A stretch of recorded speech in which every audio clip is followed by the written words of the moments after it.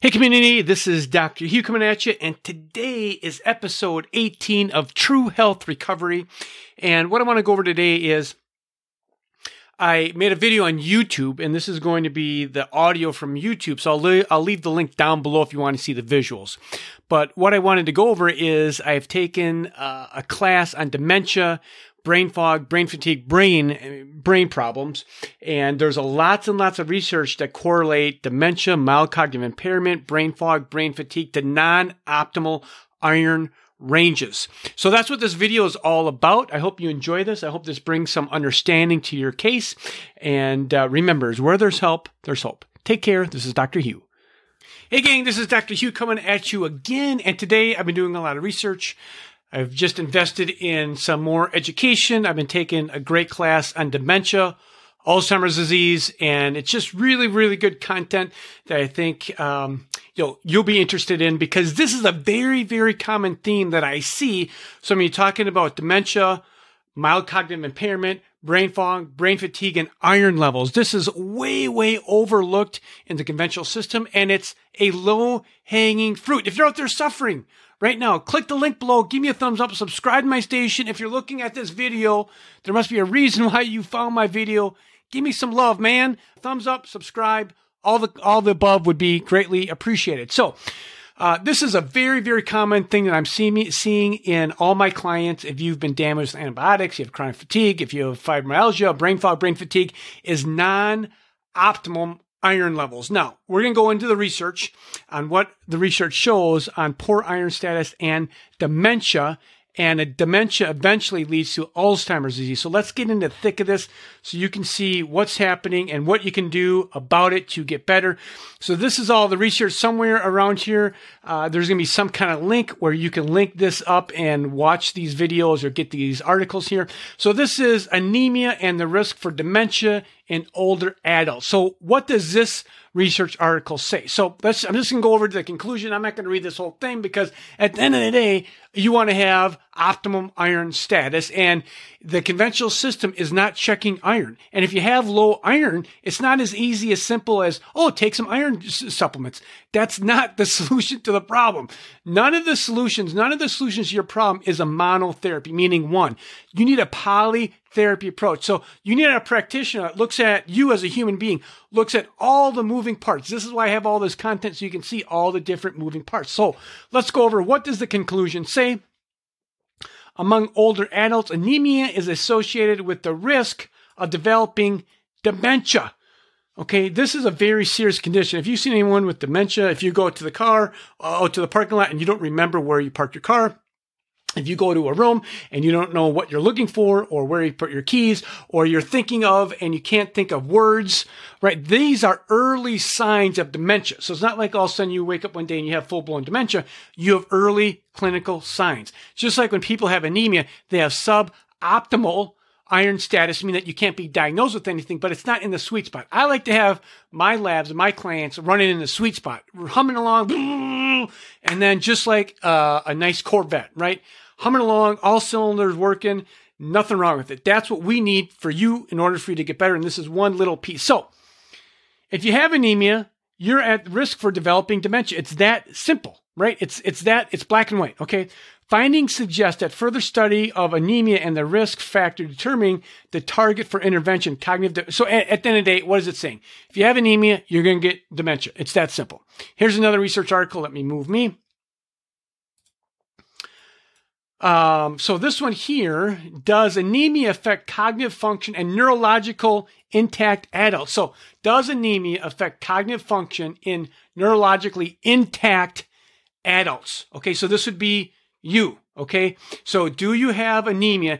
Does it affect neurological problems such as tingling, numbness, right? These weird symptoms. And guess what they came up with? It does. The cognitive, let me just read this. The cognitive, okay, brain function, how quickly you think, right? The cognitive functions were strongly related to hemoglobin levels, as seen in this right here, MMSE score, and higher SPMSQ errors. So what is that? So I'm going to show you this. So the MMSE. This is a standardized test. This is the mini mental exam. Okay.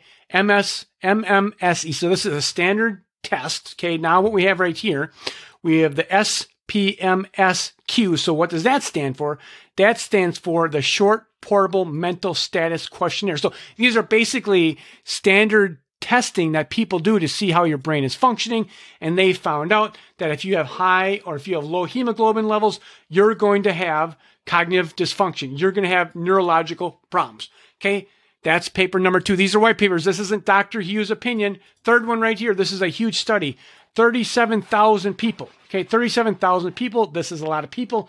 What does this say? It says anemia is an independent risk factor for dementia with a marked increase of risk associated with severe anemia. So at the end of the day, you need to have your iron status checked among all these other polytherapy approaches. Here's some things. Here's some labs that I've ran. This is some stuff on anemia. You can see here just visuals. They say a picture is worth 1,000 words. This is normal. See all these red blood cells. You see how they're less here. So this is an anemic state. Here's some patients of mine, blood testing. You see saturation, you see at the low range, see the range are 15 to 50. They're at the low end. That's bad. Ferritin, I like to see this between 40 and 80. Ferritin is an iron storage marker. So this tells us iron is so important that you store it in your organs. So we can measure this. Guarantee you've never had this check done, probably. So right here, this is suboptimal iron. You can see the range there, huge range, 20 to 200. Come on, give me a break. So the sweet spot is what? 40 to 80. So you got to look at you and look at a polytherapy approach, have a practitioner, someone that's guiding you like me to figure out what's going on so you can get better. Because if you're out there suffering, there's no need to suffer. I'm telling you, I see this day in and day out. This is why I'm so passionate about it. So if you haven't liked my station or liked this video, give me a thumbs up now. Then down here, ferritin, look at this, 11. Okay, I can't tell you how many low ferritins I see, how many iron statuses that I see that are not optimal, right? So you got to just figure this out. You got to figure this out. Now, if you go to my station here, DocQ, just Google DocQ. Let me just go here, YouTube. Just let's do Google DocQ. You'll see my station right here, DocQ DC. And then I have a cool little feature here. I think this is on desktop. You can just search my videos for anemia.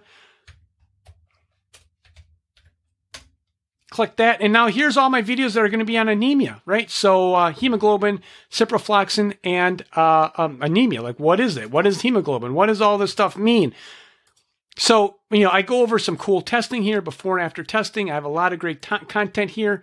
So at the end of the day, what I really wanted to really convey is that for you to get better, if you're having mild cognitive impairment, if you're having a brain fog, brain fatigue, neurological problems can be associated with suboptimal iron. You don't want to wait until, the system is ding, ding, ding. Oh my goodness, you have anemia. Okay, if you're in that state, you have to figure out why you're in that state. Do you have a bad gut? Why aren't you absorbing iron? Do you have not enough hydrochloric acid? Do you have a leaky gut? You don't have enough digestive enzymes? You don't have enough gallbladder acids? What is it? Like, why is this happening? Is your gut inflamed? Are you eating gluten? Is your whole gut inflamed? It's not absorbing anything? You need to kind of figure out what's happening. But at the end of the day, you don't want to wait until the conventional system says, here, take some iron. You're so low that you need to take some iron. That's when it's a major, major problem. So you need to have a strategic plan. You need to have a guide that can say, okay, let's do step 1, simple. Let's do step 2, simple. Let's do step 3, simple. And let's get you well.